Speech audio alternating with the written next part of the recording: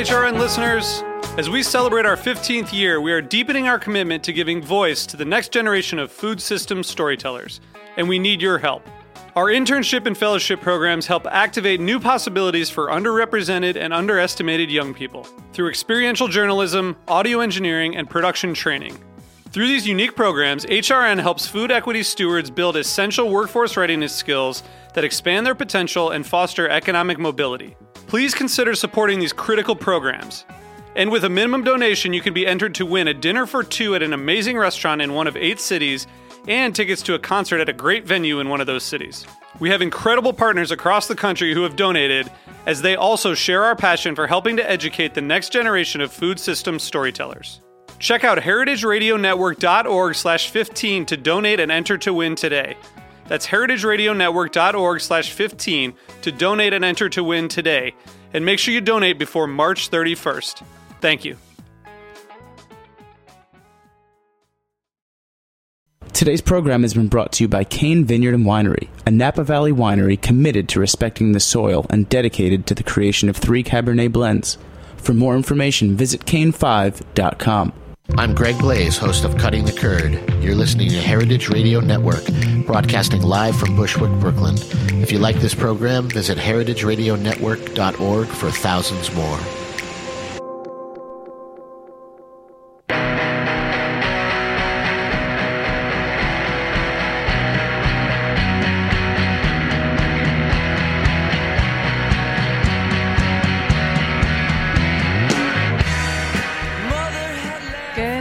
Everyone, and welcome to Eating Matters, where we talk about the food policy issues that shape our everyday experiences of growing, buying, and eating food. We're broadcasting live from Roberta's here in Bushwick, Brooklyn on Heritage Radio Network, and I'm your host, Kim Kessler, with the Resnick Program for Food, Law, and Policy at UCLA's School of Law. On today's show, we are going to be talking about farm workers and farm labor. For many of us, when we go to the market or the bodega or a restaurant to buy our food, we don't often think about who picked the produce, who butchered the meat. Even as there is an increased consumer consciousness about other aspects of food production, from animal welfare to pesticide use in the food system, the topic of those working in food production jobs and their employment conditions has really lagged behind in consumer consciousness. Food Chains is a forthcoming documentary that is aimed at changing that. The movie tells the story of farm laborers in Florida who are battling for living wages and basic human rights. It follows a highly lauded group of tomato pickers, the Coalition for Immokalee Workers, as they take on supermarket retailing giant Publix in their struggle for fair wages. And I am very pleased to have with me, joining me on the program today, 2 of the film's producers, Sanjay Rawal, who is also the film's director, and Smitri Kashari. Hi to you both. Hi, Kim. How are you? Thanks for having us. Good. I'm great to hear your voice. And Smitri, you're calling in as well, I think, from more distant shores. I am. Greetings from Louisiana, and thanks for having us. Excellent. So before we dive into the interview, I want to start today's show with a clip from the movie.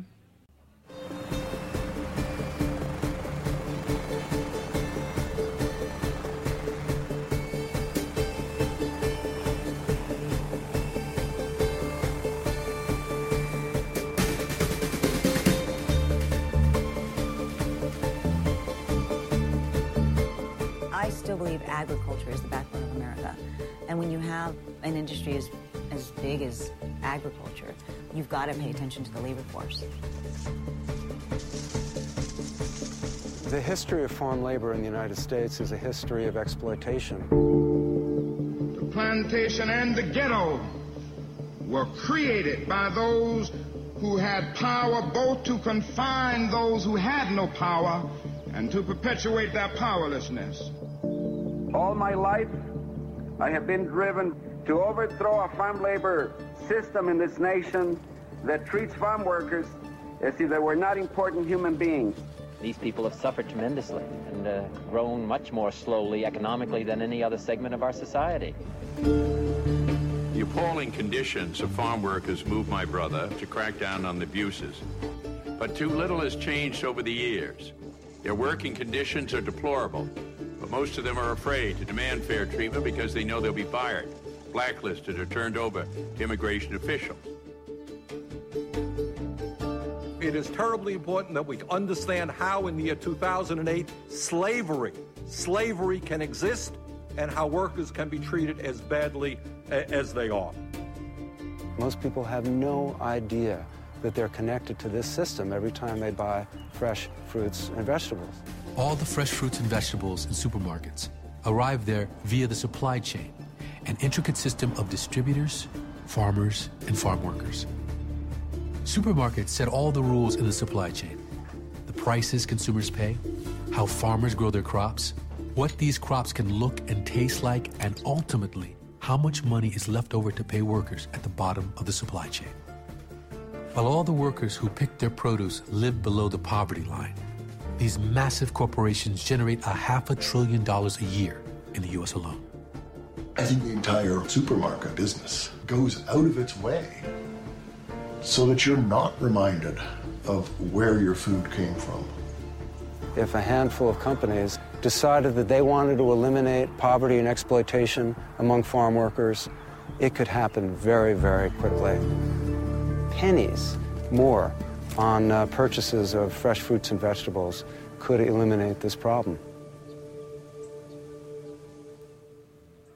So there's so much there, and you hear so many voices in that clip. Sanjay, can you explain who's talking there and what that clip tells us about the history of this issue? Now, that clip begins with our executive producer, Eva Longoria, kind of giving an overview of how important farm labor is in our food system. It's often overlooked, that is the role that hands play in delivering food to our tables. This day and age, and this echoes Eric Schlosser's comment, there's so much interest in food. I mean, we think about where our food comes from, how it's grown, how it's prepared. I mean, we watch people on TV making food, but I don't think we're at a stage yet where people are consciously thinking about the lives of the people that help to provide that food. The narrator's voice that people heard was Forrest Whitaker's. And as people know, he's been involved with social justice issues for decades. Recently, he produced the movie Fruitvale Station about civil rights violations and racism still inherent in American society.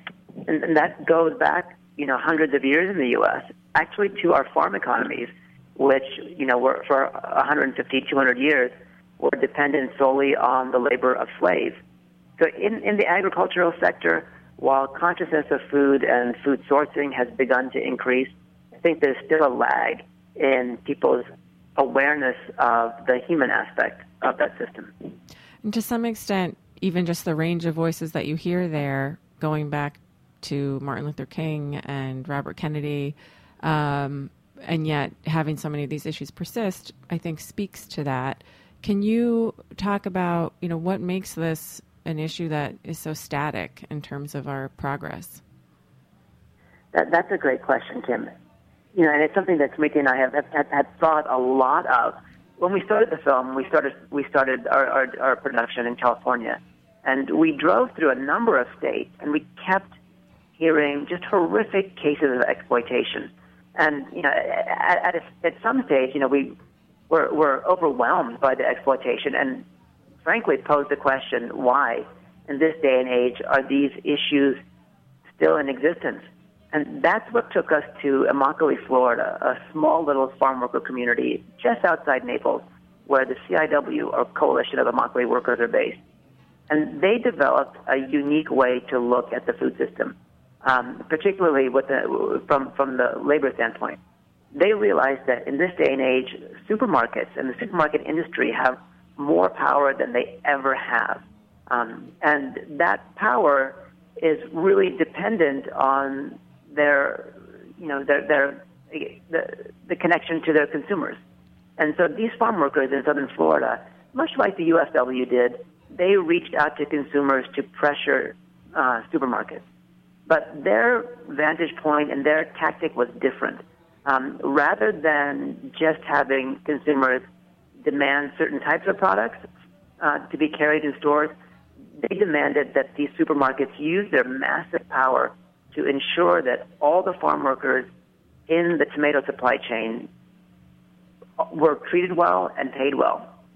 So in that sense, the issue to tackle this problem is very much a consumer-facing issue, and it's one that really looks at the inherent power of fast food restaurants and supermarkets in our food system.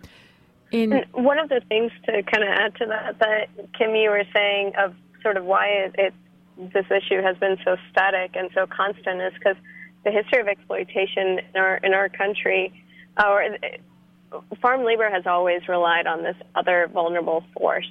And that's why right now it's kind of such a great time, because through the work of the coalition, of them kind of recognizing the power structure and really using the power of the voice of the consumer to put pressure on the supermarkets, the people on the top of the supply chain, that's really the only way to kind of be able to get out of that staticness. So before we talk a little bit more about how that works in practice and how they've used these consumer-facing campaigns, I think one thing the movie does a good job of is showing what the regular daily life of some farm workers is like.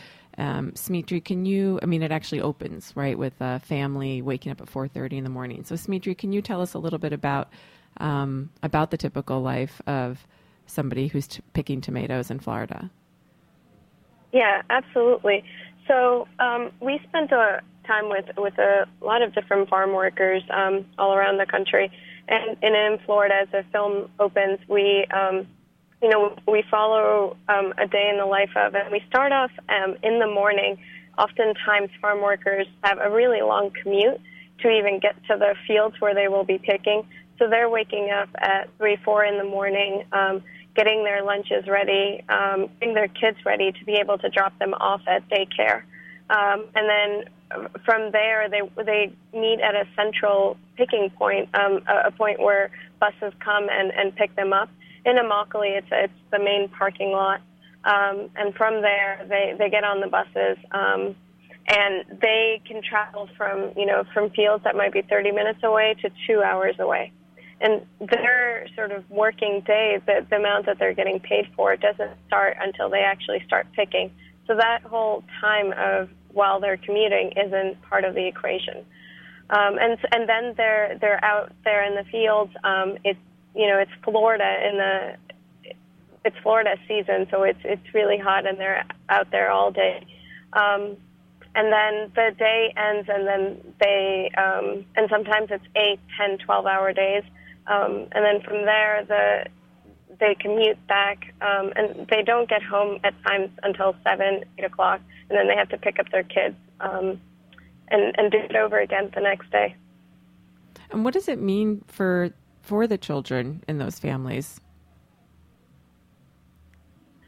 Well, I think that, one of the important things about that question that you just asked is actually kind of the role of the female farm worker, the mother.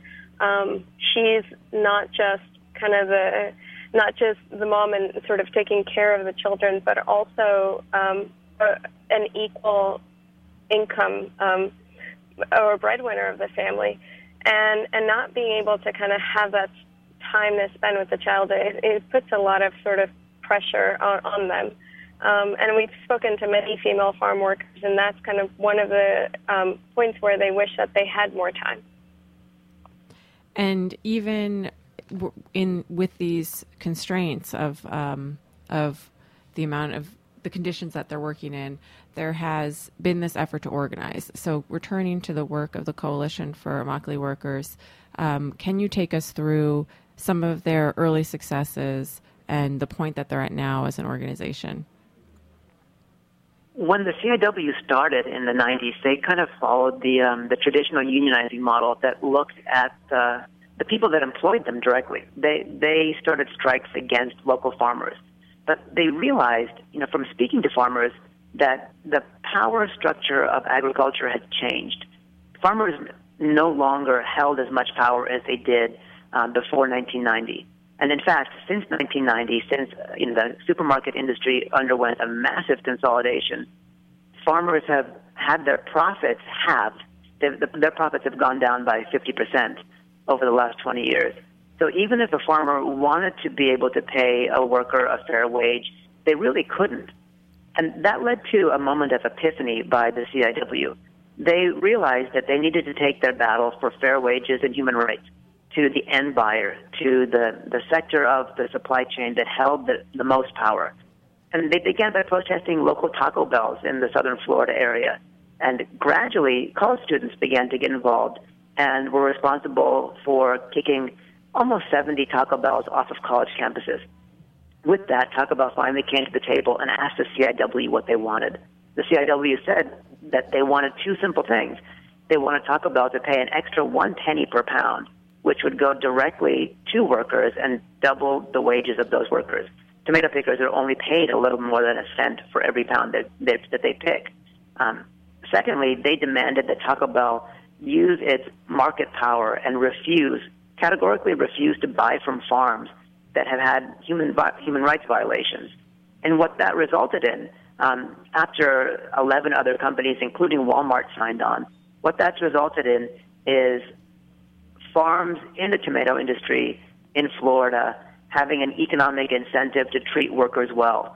And since their Fair Food program, this pro-human rights program has been in effect, the CIW has seen a dramatic decrease in reports of sexual harassment, workplace violence, physical, psychological abuse, and equally as importantly, the money from these end buyers has been able to make a real impact on the lives of workers as an extra, cash bonus for all the hard hours that they're putting in the field. So one issue when you talk about consumers being the endpoint, there's always concern about affordability and especially affordability of produce in our country. So what is the opportunity in terms of having consumers pay more? How much does that cost consumers? And where is the give in the system if it's not with the farmers? And we know that a lot of consumers are struggling with affordability. Well, this is the exciting thing about the CIW's program.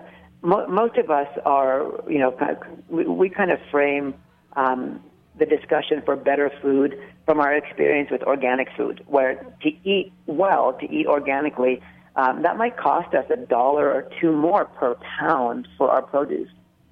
In the case of the CIW's Fair Food program, to ensure that the tomato pickers are being treated fairly and paid well, the cost to the retailer is just 1 penny per pound. So for a tomato, for instance, that might cost $1.98 per pound. That increased amount that would ensure the absence of human rights violations, that would cost a consumer or the retailer just 1 penny more per pound. We did a calculation based on all the tomatoes that a family of four eats. If they themselves were to pay this extra subsidy out of their own pocket, it would amount to 44 cents per year per family of four. And if this model of subsidizing wages through adding money to the retail price were adopted for every single crop, the average family of four would have to pay an extra $66 per year. That would ensure that every single farm worker who picked fresh produce in the U.S. would receive a living wage.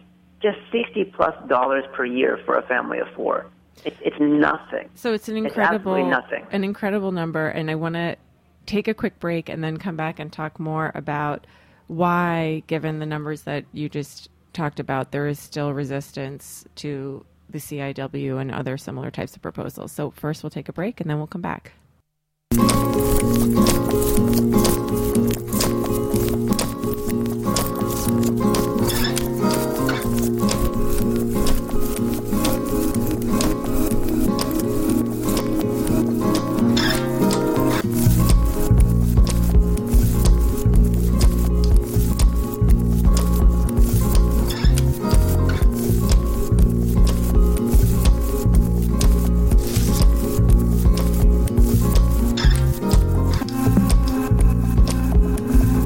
You are listening to It's Cold and Beautiful by Magical Mistakes.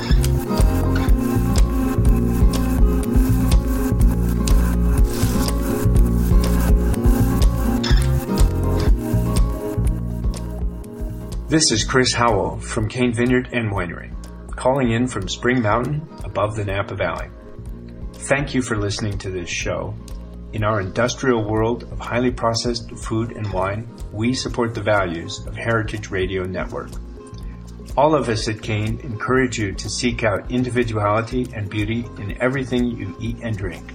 To learn more about us, go to kane5.com. Hello, this is Mark Ladner from Del Posto, and you're listening to Heritage Radio Network.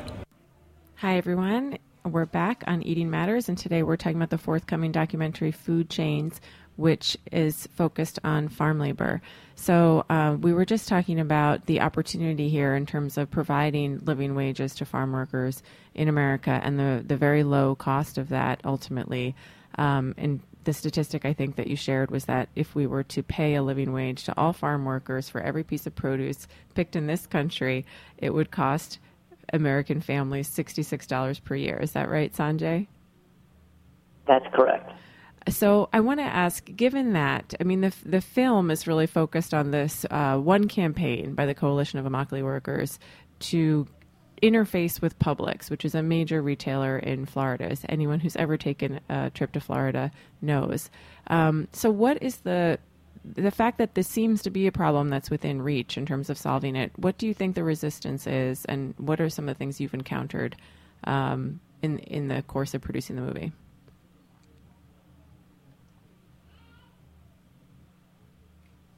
Smriti, do you want to take that one? Maybe we lost her. I'm sorry. One of the... Sorry, I was muted, but go ahead, Sanjay. One of the things that we've just been puzzled by is why large retailers haven't adopted the CIW's program en masse. Number one, what we think is that there's no real economic incentive for them to do so without consumer pressure. Why most companies are created just for profit, and why would they give up any of their profit, even a minuscule amount, if they don't have to? But we've seen that when consumers organize around the Fair Food Program, the results can be staggering, even without a large number of participants. Trader Joe's, for example, was faced the brunt of a protest from the CIW for 3 to 4 years at least. But on one particular weekend, the CIW's allies and friends organized a nationwide action that would have sent about 100 to 200 consumers with signs and bullhorns to about 30 or 40 Trader Joe's locations around the country.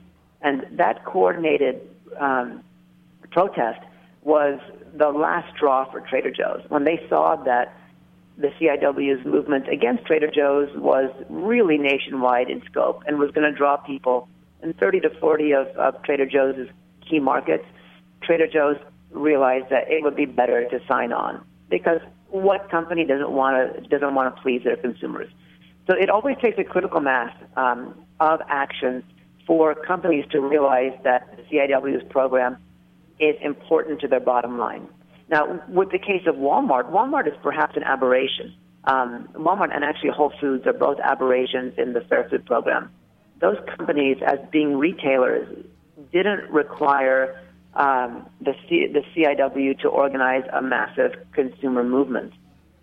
They both realized that the market itself is moving towards more holistic, better sourced products, and they wanted to be leaders in that space. And they saw that the CIW's program was one of the best of its kind, and signed on without that type of public leverage. So I think it's twofold. I think companies that really understand that the modern economy is going to involve more transparency and a more ethical way of doing business, those companies will sign on without pressure. The companies that haven't signed on need consumers to mobilize and let them know why we care about who picks our food. So it certainly fits in with a storyline we've seen in a lot of areas of food system reform, which is the role of the consumer and the role or the threat of negative media exposure in driving certain systemic types of changes. But I want to ask, what is the role of government here, and what's the context in terms of labor laws, and why does our legal framework allow these kinds of conditions to persist? Smriti, is that something you can speak to? Sure, absolutely. Well, what's interesting is that the Department of Labor in Florida had, we were doing our research, there was about 6 inspectors. And they are only available, they announce when they're going to go into the field. There's a hotline that operates on Wednesdays from like 2 to 3 p.m. There isn't someone who's bilingual there. And so there's essentially no Department of Labor that is really in the field and holding the actions that are happening accountable. And there just hasn't been that focus from a legislative standpoint. And that's why kind of the immediate answer right now really lies in the power of the supermarkets. They aren't regulated. And so but what inspires them is consumers, and money talks in this situation. And that's why kind of consumers putting that pressure, the same way that I think a lot of supermarkets have changed from the pressure of the organic movement, having this pressure of valuing farm workers more is what can really drive that change. So we have just a few minutes left, and I want to hear a little bit from both of you about your own career trajectories and what brought you to this subject in the making of this movie. So Sanjay, maybe we can start with you. How did you become a filmmaker, and what drew you to this topic in particular? In brief, I'd always been involved in agriculture because my father is a tomato breeder, and he and I had done a lot of work together. At the same time, I was involved in human rights work around the world, and I was kind of pursuing my own path of just personal introspection, studying with an Indian spiritual teacher, Sri Chinmoy. And this film was the kind of convergence of all 3 of those themes. I realized that despite my own connection to agriculture, I knew very little about the hands that pick my food. And when I found out about the exploitation in this country, I was shocked because I'd seen that exploitation overseas, but could have never imagined that it would have existed here. And it hit me on a personal level because I try to feel grateful for my food, but I realized that my gratitude didn't extend all the way down the chain to the hands that pick that food. So the convergence of these 3 themes all at once in discovering these issues really hit me hard and inspired me to look at this as a topic of a film. And Smitri, what about you? And I think, for me, what really, I come from an immigrant background myself. My parents and we came into the country when I was younger. And usually, whenever there is an injustice that is occurring, usually and oftentimes the solution also lies in the hands and in the voices of the people who are being affected.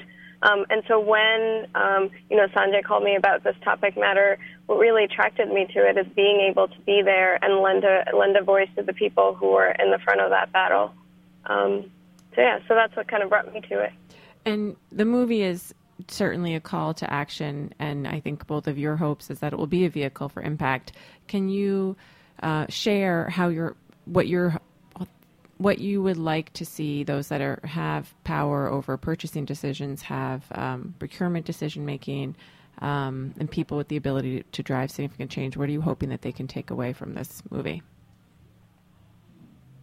Well, one of the first things that we're really targeting the film is to really looking at it as a source of action. We want people to go and see the film, to tell everyone that they know, and join the movement. The impact of the film is utterly the most important to us.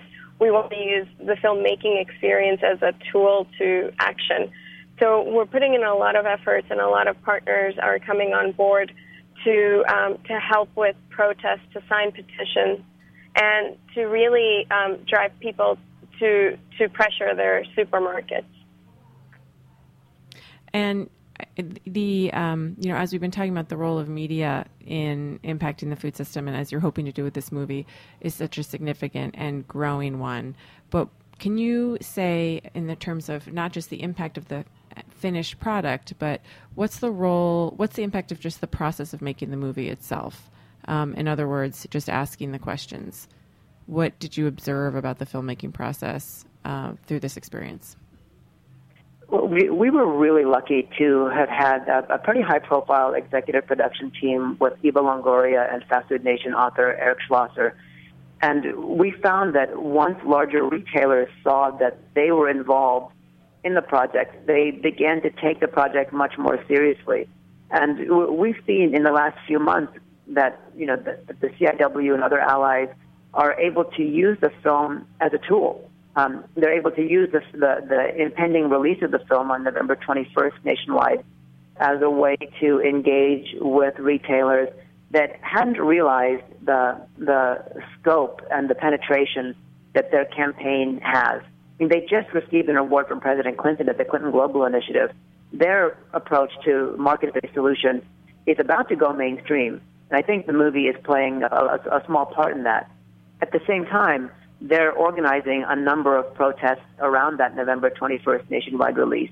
They're getting a number of local food justice groups, students, religious groups to all come out around the film's release, not just to watch the movie, but to take the action to the streets. So we're seeing a unique opportunity in their decades-long movement for farm worker justice. And we're seeing how this little bit of media can help in some cases to really amplify the impact that they've already been making and to get a whole bunch of people, excited, angered, enthusiastic, inspired all at the same time about the battles that they and other farm worker groups around the country have been waging for decades. So I'm really excited because you are going to be screening the movie at UCLA in conjunction with the Resnick Program for Food Law and Policy.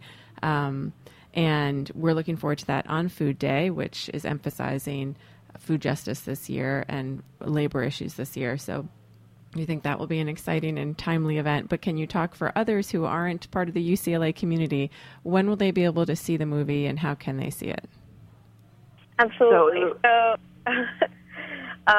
So jumping into it, this is really exciting because we're about 5 weeks out. The film comes out in theaters on November 21st. It's opening nationwide. And on our website, foodchainsfilm.com, as well as our Facebook page, facebook.com/foodchainsfilm, people can find out which theaters it's playing in. If it's in their cities, tell all of their friends. And if it's not, we actually have something called theatrical on demand, where they can demand to have it brought to their cities, to their local theaters. It's also going to be on cable on demand, and as well as iTunes on Thanksgiving Day. Fantastic. So and of course, we've got the super duper sneak peek at UCLA, thanks to you, Kim. Yes. So again, people who are going to make it to that, they'll be treated to a great panel. For those who can't make it, like Smriti said, there's a number of ways to find out where the film is showing by going to our website, foodchainsfilm.com. Excellent. Yeah, we're really looking forward to having the movie there. So thank you both so much for joining Sanjay and Smriti, and I want to wish you luck with your movie and appreciate you being a part of the show today. And that will bring us to a close of this episode of Eating Matters on the Heritage Radio Network. The show is available online at the Heritage Radio Network website or at iTunes or Stitcher. I'm Kim Kessler, and thank you so much for listening.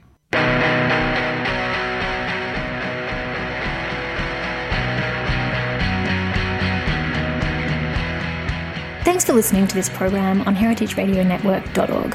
You can find all of our archive programs on our website or as podcasts in the iTunes store by searching Heritage Radio Network. You can like us on Facebook and follow us on Twitter at @heritage_radio. You can email us questions anytime at info@heritageradionetwork.org. Heritage Radio Network is a 501c3 non-profit. To donate and become a member, visit our website today. Thanks for listening.